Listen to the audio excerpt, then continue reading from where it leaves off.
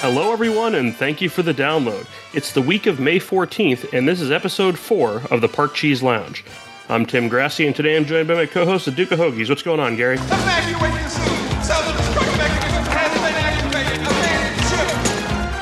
I don't know what you just played, but it sounded like shit.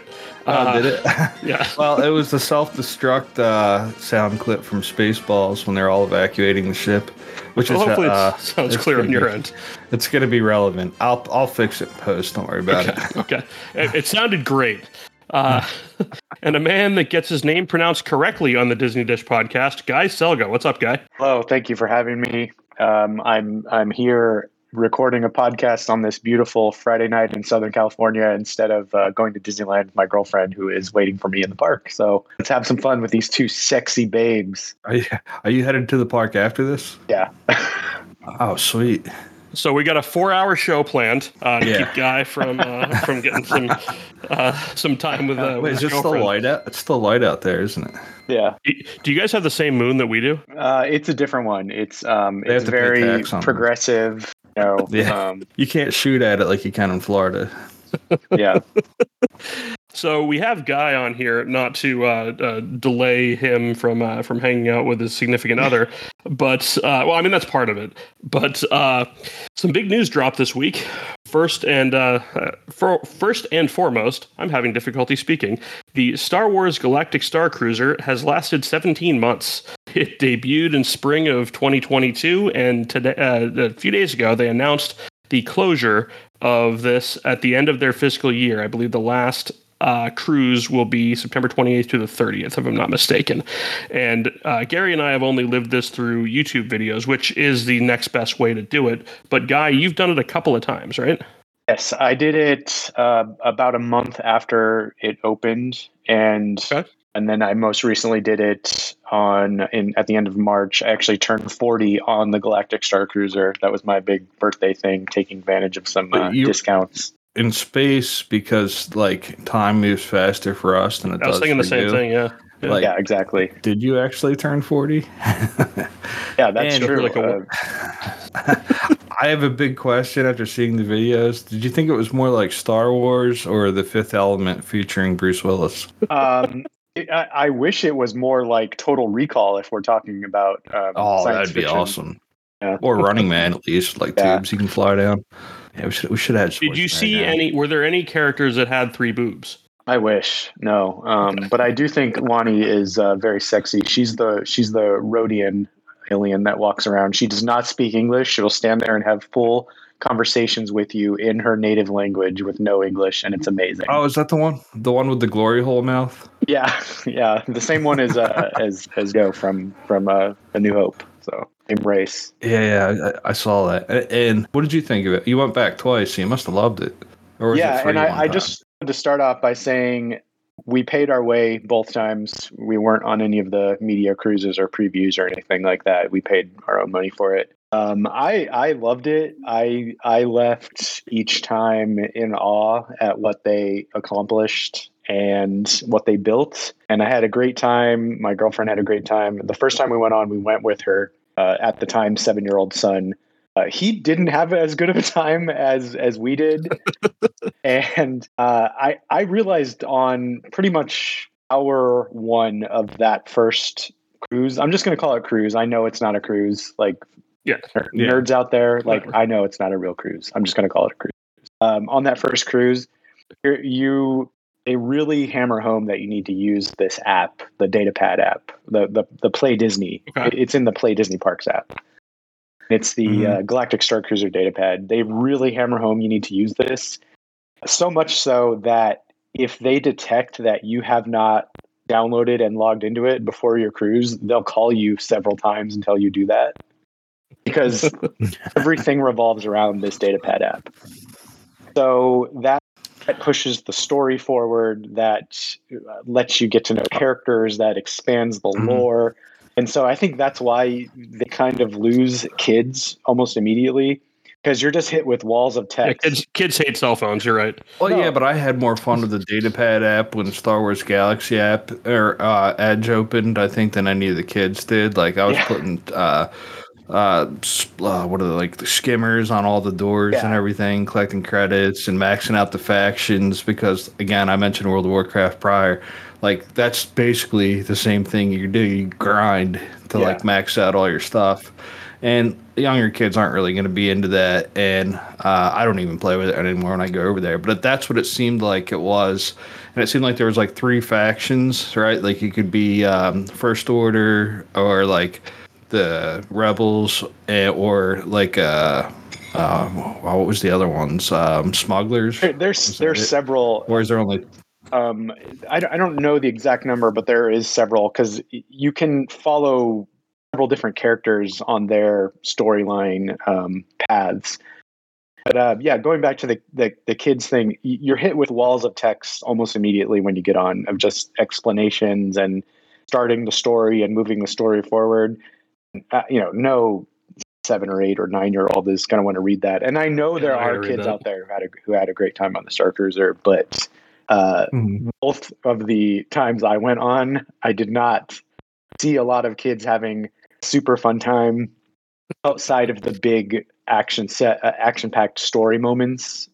Okay. But as far as the factions or storylines or whatever, there's the big ones like the First Order or the Smugglers, and there's also smaller ones. So there's like this musician that's on the cruise, and he's in love with the Rhodian Uwani. So you have to help him make like a love song for her, but also a song hyping up Gaia, who is the entertainer that's on board.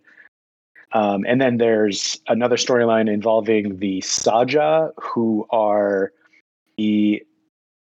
is the group of people who are trying to teach the ways of the Jedi, not in a sense that are training Jedis, but that just are trying to spread the word of the Jedi and help people understand their story and try to keep their lore alive. There's a lot of different ways you can go.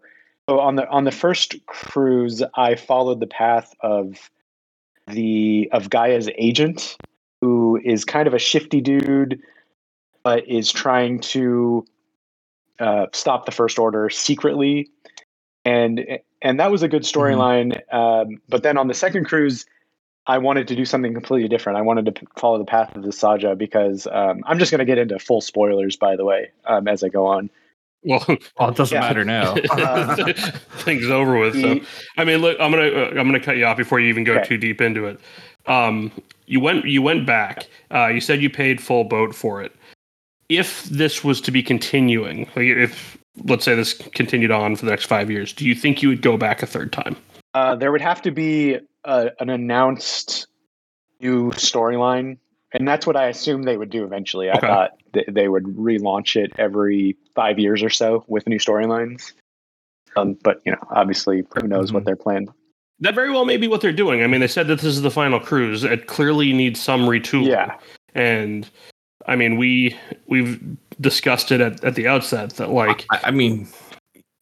just hearing from your story, it's like the biggest thing is that the biggest loss here is that there's no original Star Wars characters from the original franchise in this entire thing. And if you want to get Star Wars nerds to shell out $6,000, you got to have the original Star Wars characters in there. I don't know, like, who thought that'd be a good idea not to put them in there. I don't care about timelines or any of that stuff. That's what everybody wanted. I want a Leia slave in my room. By the way, did you break the room in? Well, you know it. Yeah. What's it like in 0G? How far? Oh, they got the gravity simulators on there in full blast. You can't adjust them or anything. So. You kept the window open, right? And they got that little camera thing too, so somebody was cranking it in a room while you were doing it. The character choices is interesting because that's your cover guy. Because like trying to push the new characters, they're trying to push the Disney storyline, which is understandable, whatever. But with Star Wars, from what I've been told from people inside the company, two biggest characters in Star Wars by far, by a mile, there's no other characters even close, are Darth Vader and C-3PO. They are the most popular. They sell the most merch. They test highly. That's the whole reason why we have C-3PO as the pilot on the Star Tours 2, because originally it was going to be just another droid.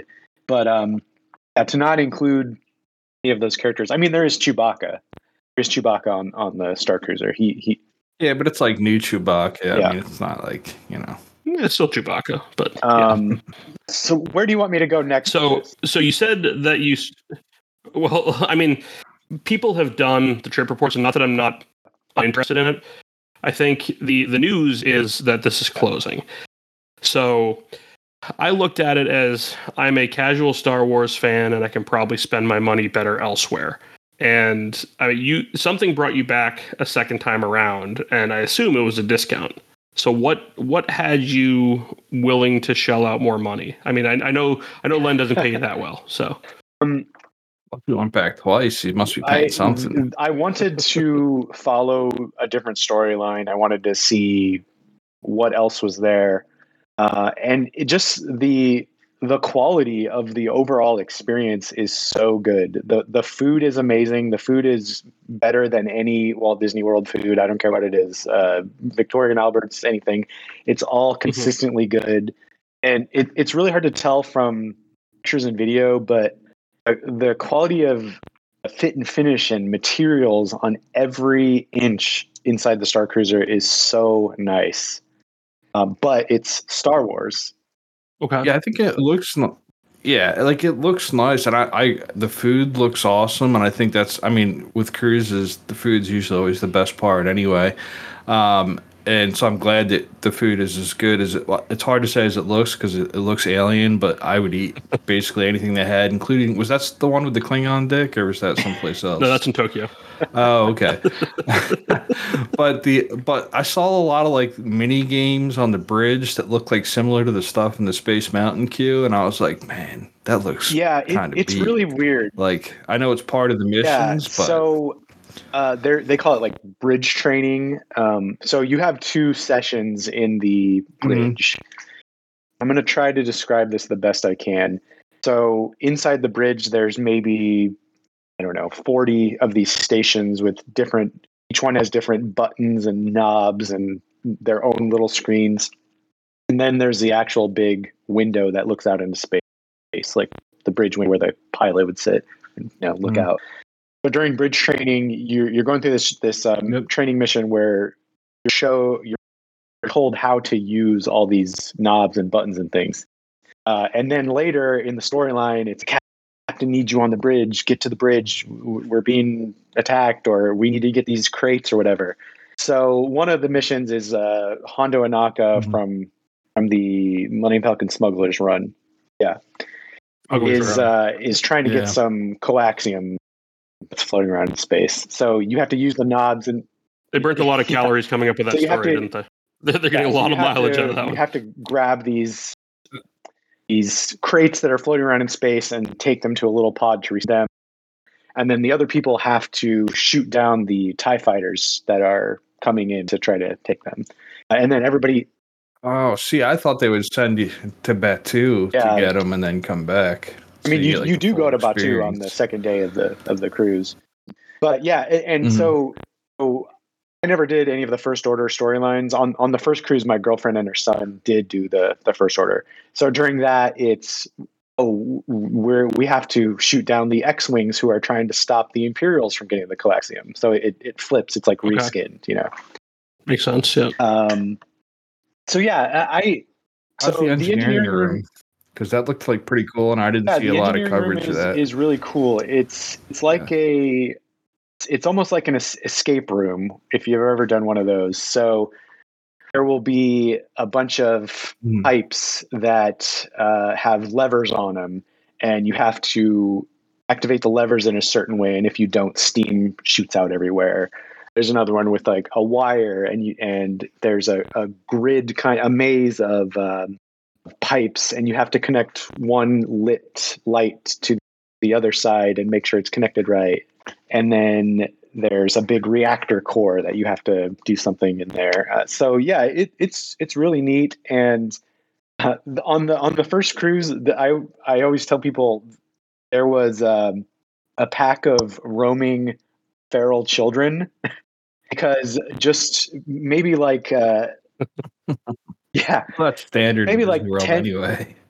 it was about 10 or 15 kids who, Abby, 10 or 15 kids who were just bored and uninterested in everything else, and they just roamed the ship causing havoc. So you'd be trying to do your missions in the you'd be doing your missions to be honest with you. the engineering room, and that became their default like playroom, and they would just go and just bang on things and ram their head into walls, and just it was chaos in there. And that's actually a point I wanted to touch on real quick. There's these activities they do for kids. I think it's 8 and under, called like the Lothcat crew. So one of them is like you go into the engineering room at a certain time, and the cast. I think that's a gang in Disneyland. Like the cast hides little stuffed porgs, and then the kids have to find them, and then the parents hide porgs, and the kids have to find them, and then the kids find the porgs, and the parents have to find them. It's just a little like children's activity. Then there's another one. Well, I mean, and the porgs cost extra, right? I mean, you can buy them on that too if you want to take one home. Yeah, of course. I was going to say, do you get to keep? But yeah, and then there's another one where there's like droid races, and they provide the droids, and you can race it around, and it's like a tournament. And so from what I heard is that these little children's activities weren't originally part of the plan. And you can tell because they look very temporary and sudden. I mean, they're a lot of fun. Like girlfriend's kid had a ton of fun, but they're temporary because they did not expect that many small children to be on these, $5,000 space cruises. Right. Yeah. Yeah, that's kind of it with my point of that. I don't want to hammer home on the kid stuff too much. But yeah, this to me, from what I experienced, I don't think children had the best time on the Starcruiser. I want to know how well the transportation effect worked when you first checked in. Oh, the box Did truck. It feel like Hydrolator like when you first got in and took a pod up to the Halcyon, or like what was that like? I will try to explain this without being too trip reporty. So you arrive at the backstage area of Disney's Hollywood Studios, and you see stacked shipping containers with the Galactic Starcruiser logo on them. I don't know why Disney has tied shipping containers to Star Wars as much as it has, because I don't know if you've ever seen the extended queue. Yeah. Yeah, there's like that's the only thing we need. That's the thing don't know is a bunch of shipping crates backstage. But anyway. So you're first greeted on your $5,000 space cruise by the ugly backstage of Disney's Hollywood Studios, the worst Disney theme park in the country, and then that's so stupid. Yeah, and then you see this windowless concrete slab that is your hotel. You drive up and you are directed to something that I really can only describe it as like a concrete bunker. And that's the entry plaza to the Starcruiser. So there you drop there you drop start your out in Hitler's off, bunker, which is then delivered to your room. So you don't have to take your luggage through. You go down a long, just blank concrete hallway where you're shown a video with instructions, and it's the instructions like, this is the emergency sound, so you know when something is actually going down and not part of the storyline, because there's going to be cinematic moments and there's going to be real emergency moments maybe.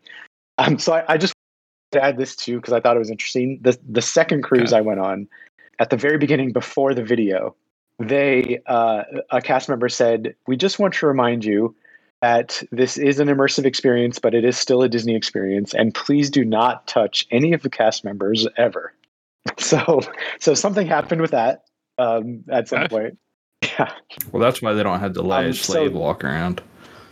To your question, that might be a liability. To answer your question, how you get on the Starcruiser, you're then put into like a transport pod, and that is an actual elevator that goes up to another story, and then you're let out into the main lobby, or the atrium as they call it.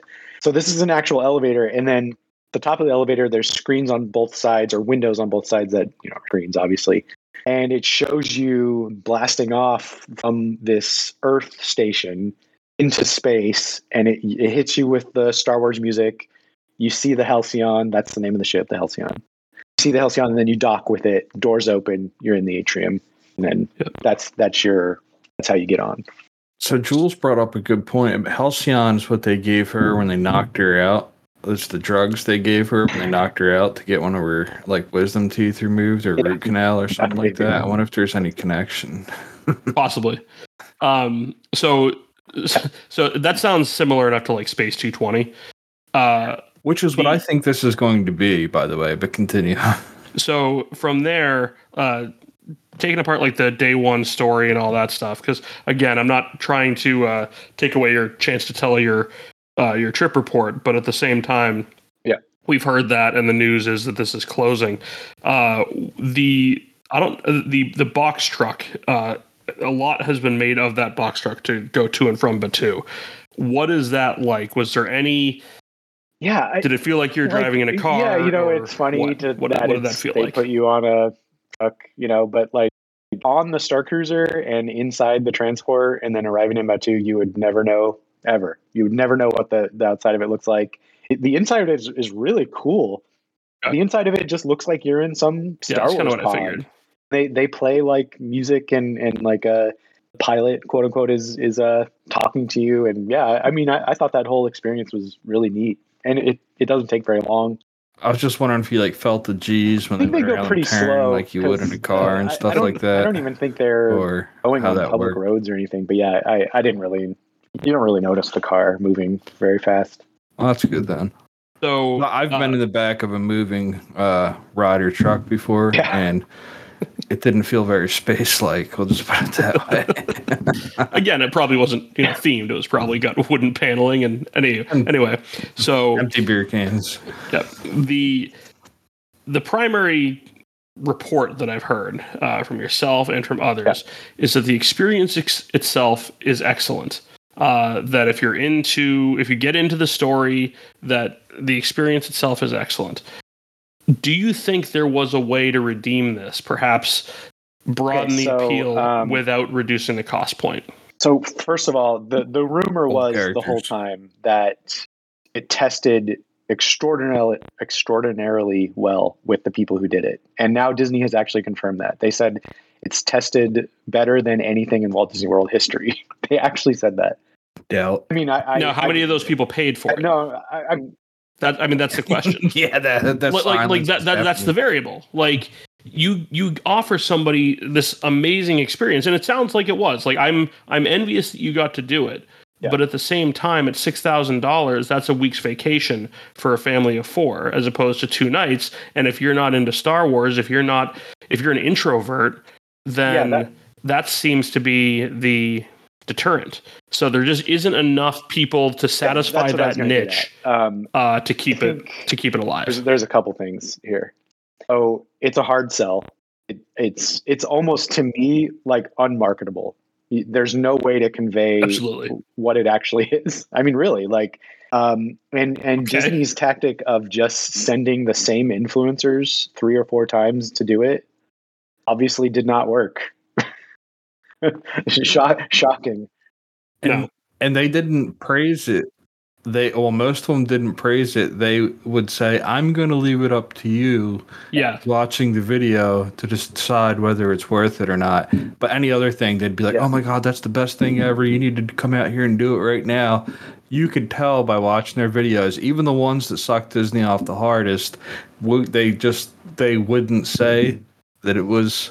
they wouldn't say anything negative about it because they knew if they did, that was it. And but them not saying that it was worth it or anything like that, I knew right away that it was beat. And I'm like, if these people who think paying $60 for a popcorn bucket and punching each other for it is the greatest thing ever aren't praising this, and they're getting to view it for free, then it can't be that good.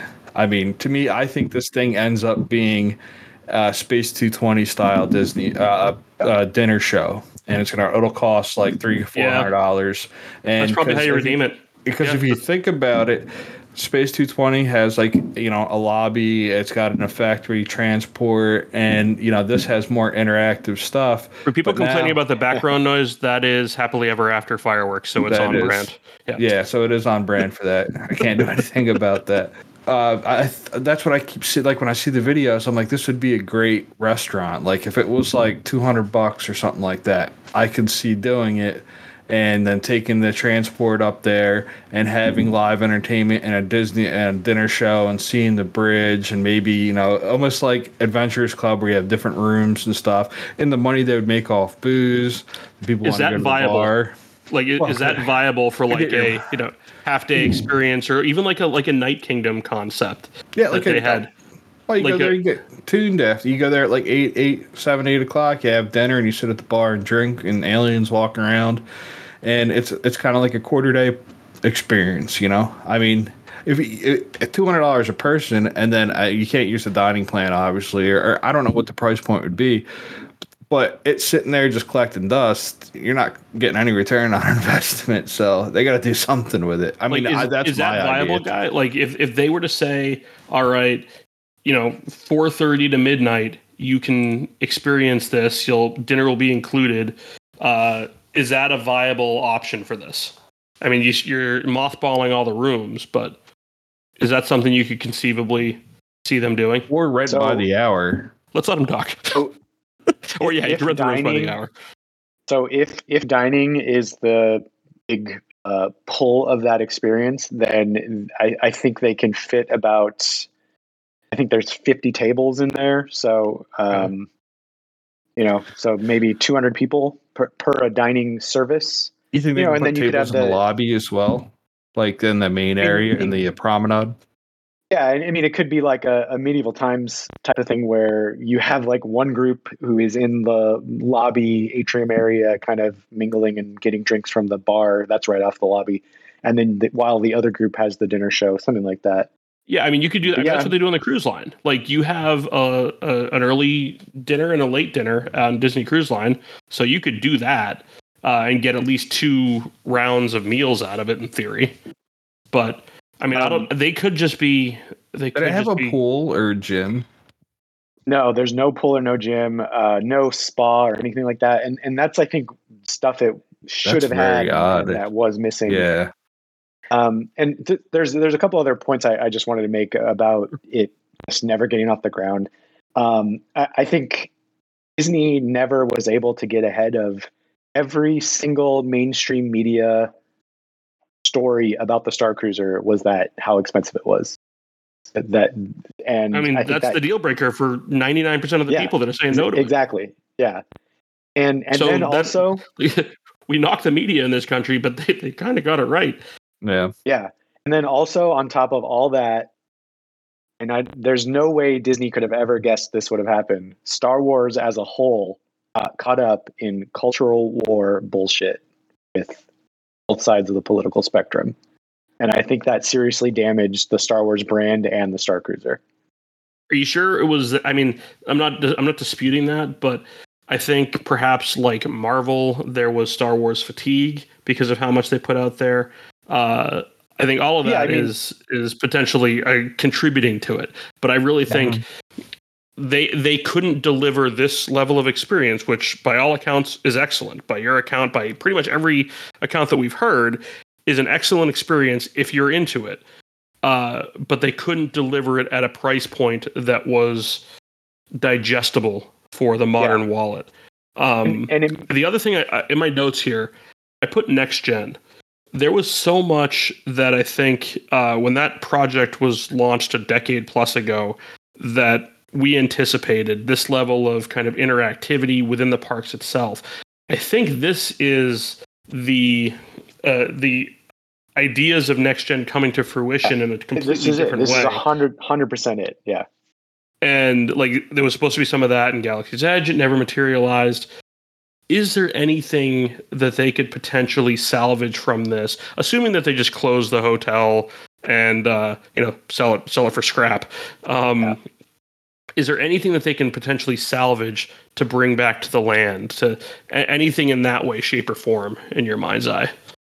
So the intimacy of the character interactions is the whole thing, and you having a reputation that follows you around and all the characters know the things you've done.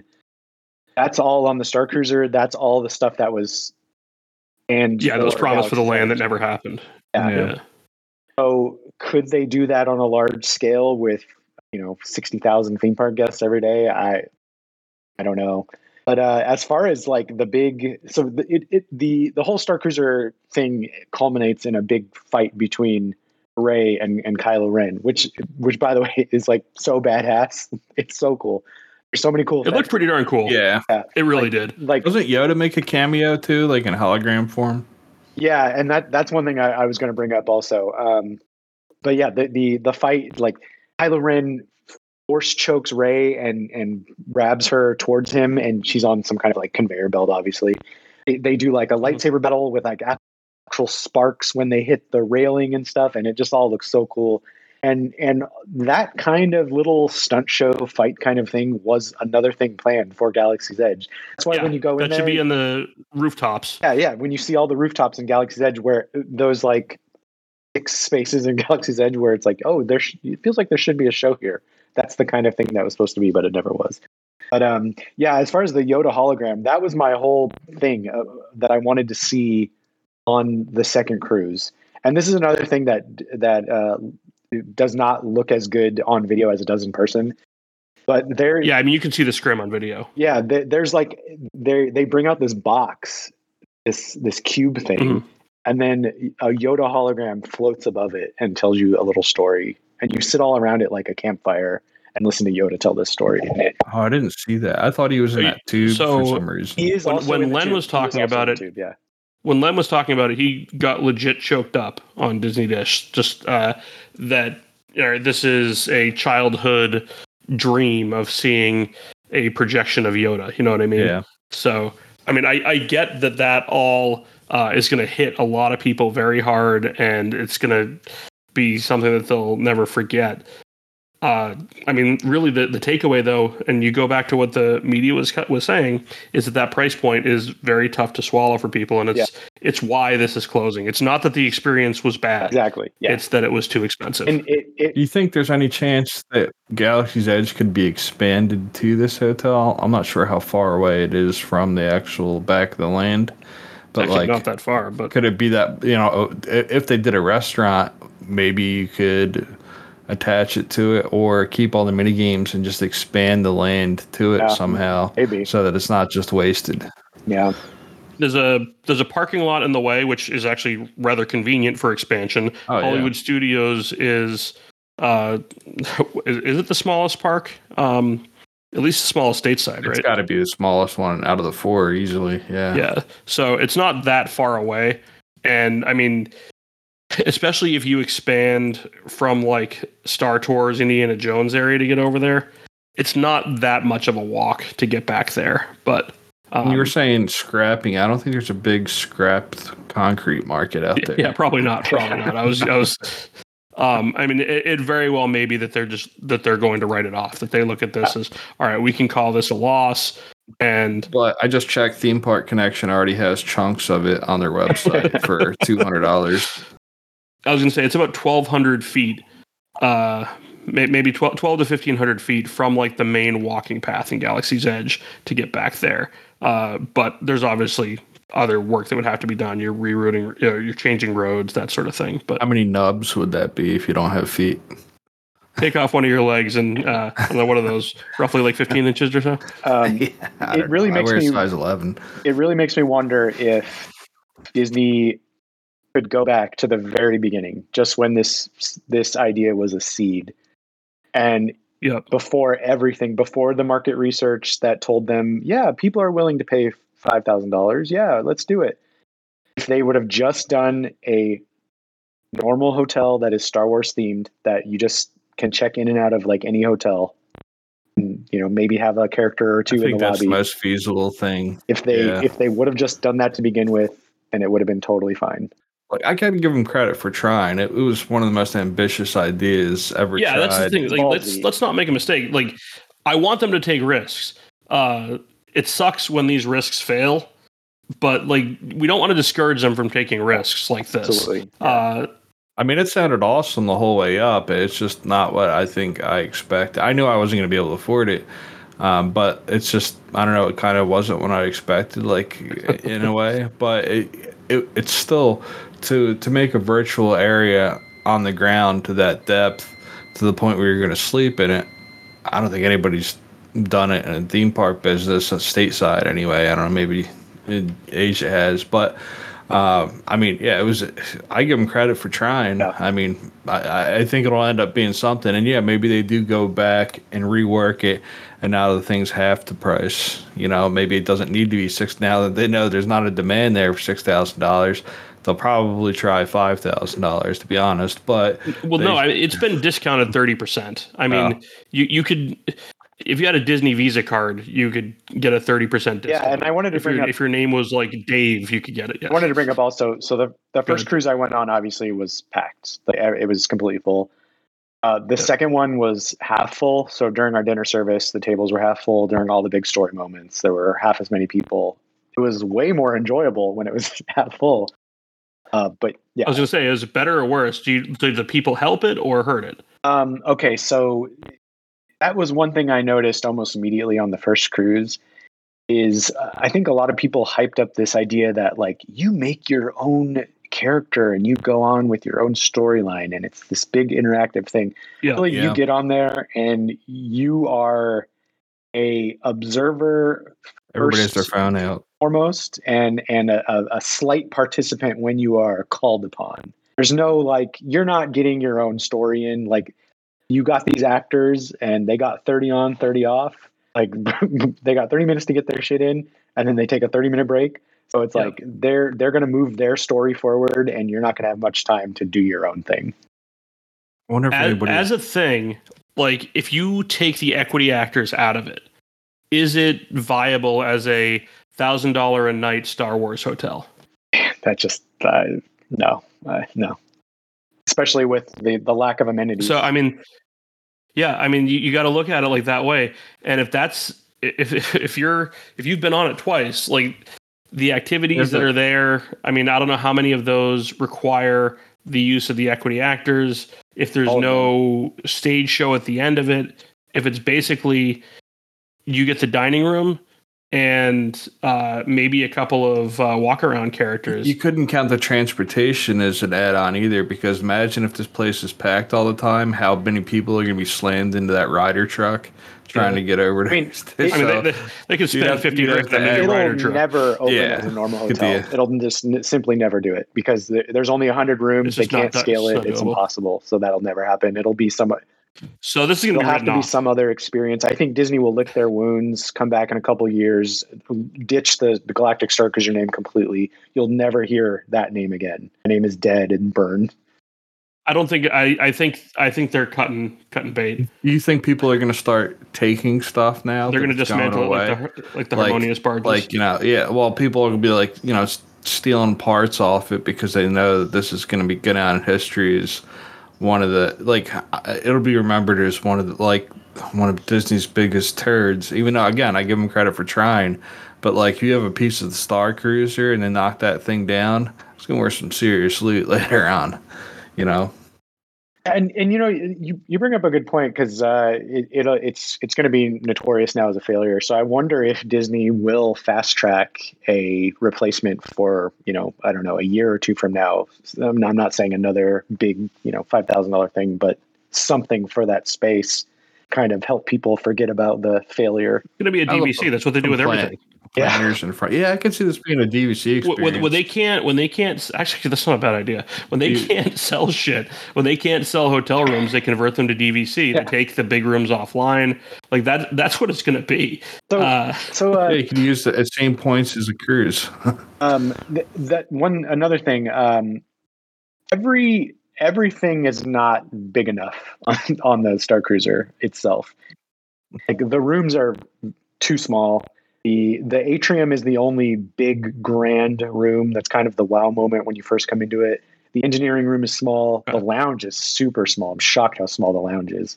The lounge, there's, I don't know, maybe 10 tables, and there's one sabacc table, and it's really cool because the sabacc cards are shown in these floating holograms, and the middle has a dice that's in that board game Sorry. It's like a dice like that, but it's bigger. It's really fun to play sabacc with people, but there's only one of those tables. Anyway, everything on the Star Cruiser I felt like could have been like 1.5 times bigger. I don't understand why the rooms had to be that small. I mean, I'm looking on Google Maps right now to just see how close it is. Google Maps does not have Star Wars Galaxy's Edge finished on it. Like, there's still dirt all over the place. So, I mean, I know where the Star Cruiser is. But anyway, I mean, I'm glad that you had the opportunity to do it. I don't know what price point I was a buyer at, but I think this is going to be something that never opens again. It's going to be river country. It's going to be harmonious barges. It's going to be that sort of stuff where they just said, look, whatever we spent on it, we just are done with it. If there's anything salvageable in there that maybe they sell, Star Wars themed stuff. I know, was there like a sleeping bag that was desirable? You got 100 of those that you can sell. But that was out of stock both times I was on the cruise. I was pissed. I wanted that so bad. So I was just thinking something. Maybe you guys may have thought of this too. Like, there has to be like some like Pornhub videos in those rooms. And absolutely. Somebody's got like a video chat. There's a whole section on Pornhub for Disney World porn, and I'm seeing the Little Mermaid rooms. The show is nothing if not educational. The guy's he's banging the Little Mermaid, and he's got a pirate costume on. It says Rex Rider XXX. I got cream pied before enjoying Disney World, and it looks like they're in the what's it called? Art of Animation. Then there's a public restroom pee, and I'm only gonna click it to see if it's the imagination bathrooms to see if it's got that music. Nope, it doesn't. Okay. While I know Monorail Girl was on there, I don't know if she still is. Then there was also the lady in the Skyliner. Anyway, I'm just saying, because my first thought when this thing was built was like, this is the main thing people are going to want to do in here. When I saw them rooms, they're going to buy the outfits and stuff. That's what I was saying. Maybe buy the. Yeah, if you can make the money back on your webcam, then if I'm paying $6,000, it's going on OnlyFans. Yeah, there you go. But I just found a whole new genre on Pornhub that I will be checking out later. I'll put that link in the show notes. Mm-hmm. Yeah. The other news, and we can go back to Galactic Starcruiser, but I wanted to talk about this, that dropped this week is Josh D'Amaro officially announced what I think was kind of a foregone conclusion, that the Lake Nona campus is not happening. This was intended to be $1 billion investment to move several Disney jobs, I believe about 2,000 to Central Florida, and I really think that the ultimate goal here was forced attrition at Imagineering. I think they were trying to eliminate bloat with the move, and that long term that was the idea. But if you announce it and then don't actually move, that's probably the best of both worlds. If they think that there's too many Imagineers there, they can say publicly that this is related to their pissing match with Ron DeSantis. Well, I think with the monorails, if they go away, I said the same thing. They'll just blame it on that. But I also like the flip side of this is if they wanted to reach some sort of compromise with DeSantis, they could say that this was a win for him, and that DeSantis, took away that tax benefit, and that was their compromise. But didn't Iger say like either Florida wants more jobs and taxes down there, or they don't? Like on the call, like on the. That was something that was said there, and I think a lot of it too is that he recognizes that DeSantis is a sack of shit and probably is not long for Florida, and they gotta weather the storm. But there was an interesting point made by Braden of Mickey Views, and I don't like to give Bob Chapek credit here, but I believe that, we go back to when we were all kids. We're all roughly the same age, and I don't know that any of us dreamed of being an Imagineer, but if somebody told us that was a job we could do at 10, that would be intriguing. I would have went for it instead of drinking beer and all sorts of other stuff. Yeah, again, nobody told me that was a thing you could do, and not that I have any artistic ability or engineering ability, but now Disney Creative and Disney in general is a stepping stone for people out of school. It's not the career that it was 30, 40 years ago. And I think the idea of moving jobs to Florida was basically saying, all right, this is for people that are going to be in their 20s. We can get them probably for cheaper as opposed to California where you've got more creatives. UCF, So I think there was some logic there that might have been sound, but I also think that this was an approach to eliminate a lot of the bloat at Imagineering, say, relative to Universal Creative, which is, microscopic compared to Imagineering. So by the time this show comes out, I believe Adam Liu would have already gone over. I think he did it today to see what's there, because I believe Disney already purchased the land, and he's told me that there's marker flags there so far, and that's it. So I'm assuming Disney purchased the area where they were going to put this campus. Do you think they just sell it to a developer to build houses or whatever? I mean, because Lake Nona, it's on the east side of the airport. It's like right there. Yeah. They bought land elsewhere in Florida to offset wetlands and stuff like that. So, I mean, there's no real rush to sell that. If they get somebody that wants to buy it from them, then they will. What about the low-cost housing project that they're going to put between Walt Disney World and 429? Do you think they pull the plug on that too? It would be an interesting result in the news if they do, but it's something I thought of last night, because if they're starting to pull plugs on big projects, that would definitely be one of them as well. Well, you say that the last big ticket purchase of Chapek was that giant cruise ship in Asia. So I know that they got it for pennies on the dollar, but if Bob Iger has 2 years to do things as quickly as possible, and I mean, we complain that things don't move as quickly as we want, but they're making decisions pretty darn quickly. I could see that being something if they decided that was a bad investment, that they just cut bait on that as well. But what if they just put the ship on the property and then make virtual portholes, and then they have another virtual Disney Cruise Line? If they could just connect it to the Starcruiser, and you've got enough for. We're just thinking outside of the box there. Yeah. I was going to say, maybe Lake Nona can be used for the casinos, because that's, I think, what Ron DeSantis is most interested in, is the tax books from all the gambling stuff he approved. That's true. That was a Chapek thing. Like, he wanted casinos as well, and those are probably dead. I think you can make the Starcruiser a prison on Lake Nona, and then it's a gambling resort, or it's a gambling cruise. And international waters. Just goes around in circles. Yeah. I think Guy, you mentioned, I want to go back to Starcruiser for a minute, that the characters created were not really lasting or even relevant to the overall story. What did you create for a character, and did you abandon the idea on the second go around? The second time around, I didn't even bother making a character. The first time around, I wore my old. I used to work at Blockbuster VO. That was my first job back in like 2001. I wore my Blockbuster Video shirt. You're aging yourself. Although you said your age. And then I made a Blockbuster name tag with like the Star Wars writing on it, the Star Wars language. And then I was a clerk at a failing holo video store on the Galaxy's Edge. So and then my boss Len Testa, he made this character called Hake Lonely. And so who's an action star in the Star Wars universe. So I brought a VHS tape, or a holo tape of his movie on the Starcruiser. But yeah, even that, I was probably halfway through the first day and realized, oh yeah, nobody cares at all about your personal story. So. Nobody cares.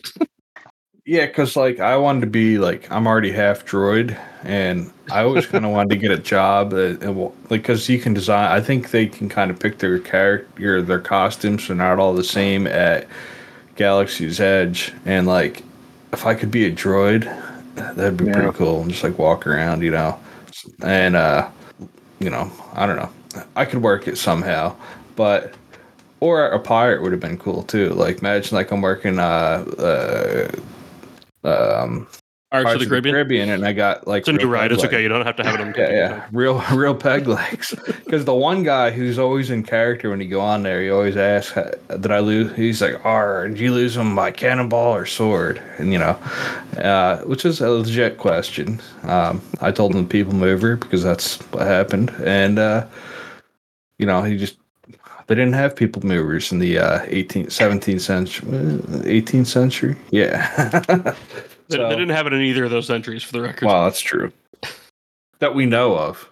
Because ancient alien theorists say that it's possible that they were there. But anyway. But yeah, it could have been if we're talking Star Wars, it did happen a long time ago in a galaxy far, far away. So that's in that galaxy far, far away, they could have had people movers for all we know. It's true. Yeah. Moving away from the recent news, Guy, you recently came back from Tokyo, and I've been known to have a 3-hour trip report. And if we want any semblance of you not hanging out in Disneyland tonight, can you give us minute by minute recap of your trip? Yes. Okay. So here we go. I arrived at LAX at about 11. You're starting too late. How did you book the flight? How did what? What car did you use? You've been to Tokyo quite a bit, right? How many times have you been to Tokyo? 10 times. Or just Japan in general? 10? We got to start hanging out with this dude more. Tokyo Disney Sea, from what I heard, is the best Disney park. I've never been there. You guys have. It's amazing. Went to celebrate Tokyo Disneyland's 40th birthday.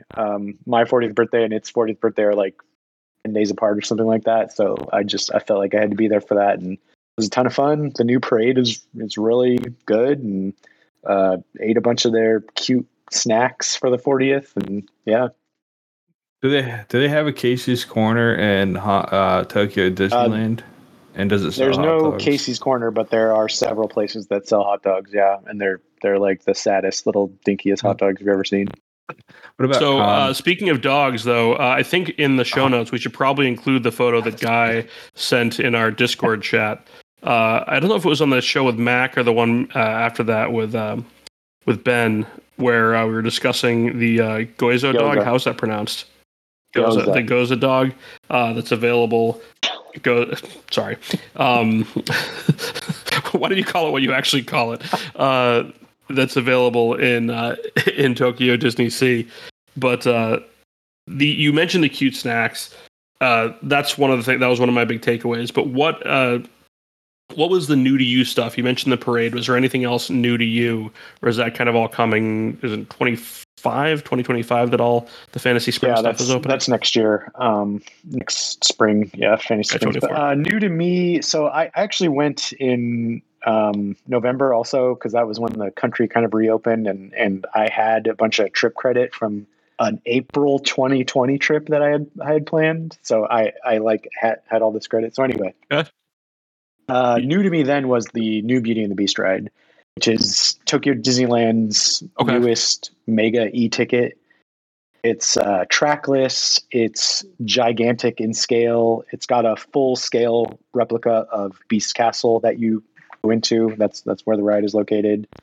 Not a bad force perspective version. Little dinky thing on a hill. The animatronics are very good, like scary good on that ride. And there's one of the most jaw-dropping special effects in any Disney ride ever, where the Beast transforms into the transformation, prince, right? But it looks amazing. Have you been to Shanghai? No, that's the only Disney park I haven't been to.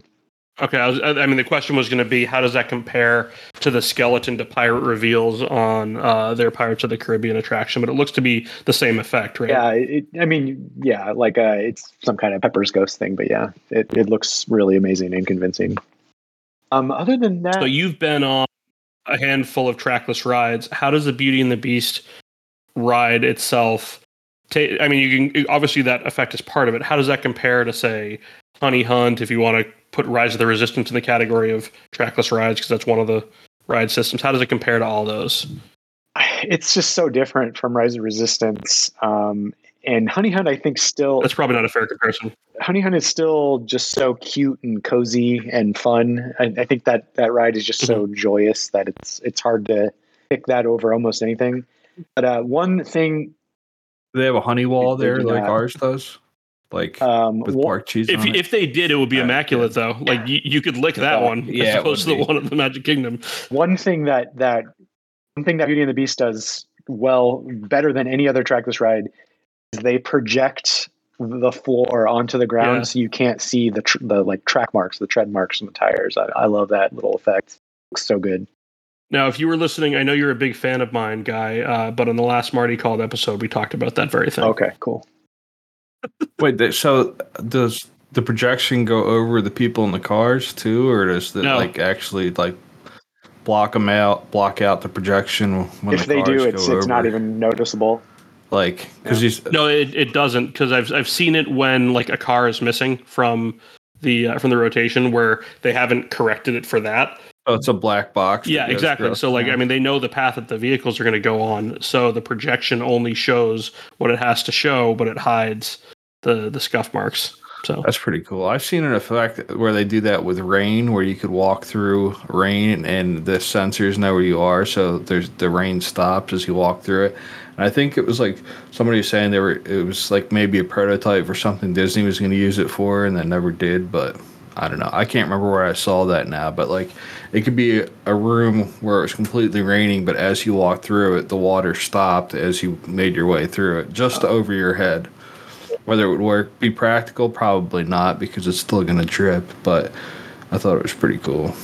Anyway, when you go to Tokyo, what is your favorite thing to do? Like, I mean, I'll use Disneyland for myself as an example. Like, I hit Pirates and Indiana Jones and Space Mountain every single day that I'm there, no matter what. Do you have an equivalent in Tokyo?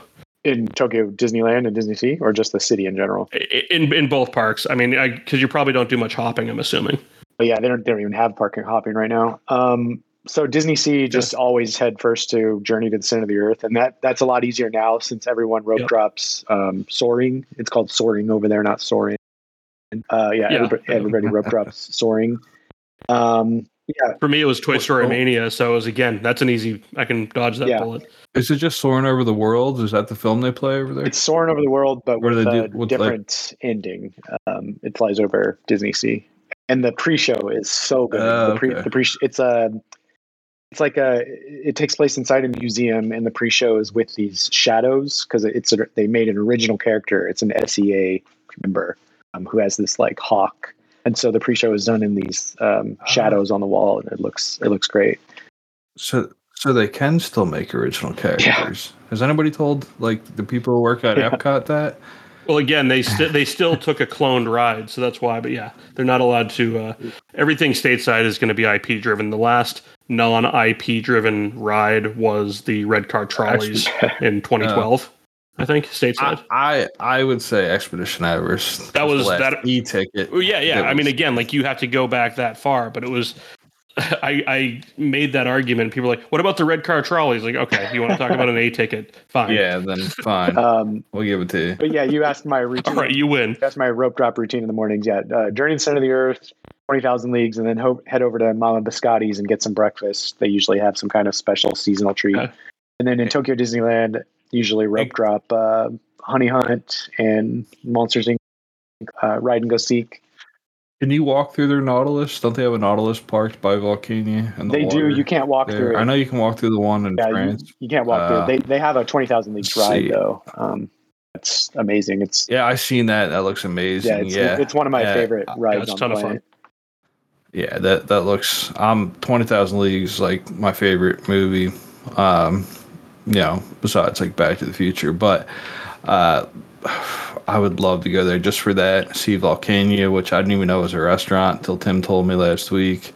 I thought it was just like there, like as a thing, but that's it looks amazing. But I heard that the Nautilus in France, which has been apparently closed for a while, just reopened, and you can walk back through it. And like I think that's still there. Yeah, I missed it when I went last year, and now it's still going to be closed. I'm going in on June 9th. It's still going to be closed. I'm so pissed. I'm just going to miss it. It opens on, I think, July 1st. Oh, on July 1st. Okay, I thought it reopened already. Yeah. Oh, man.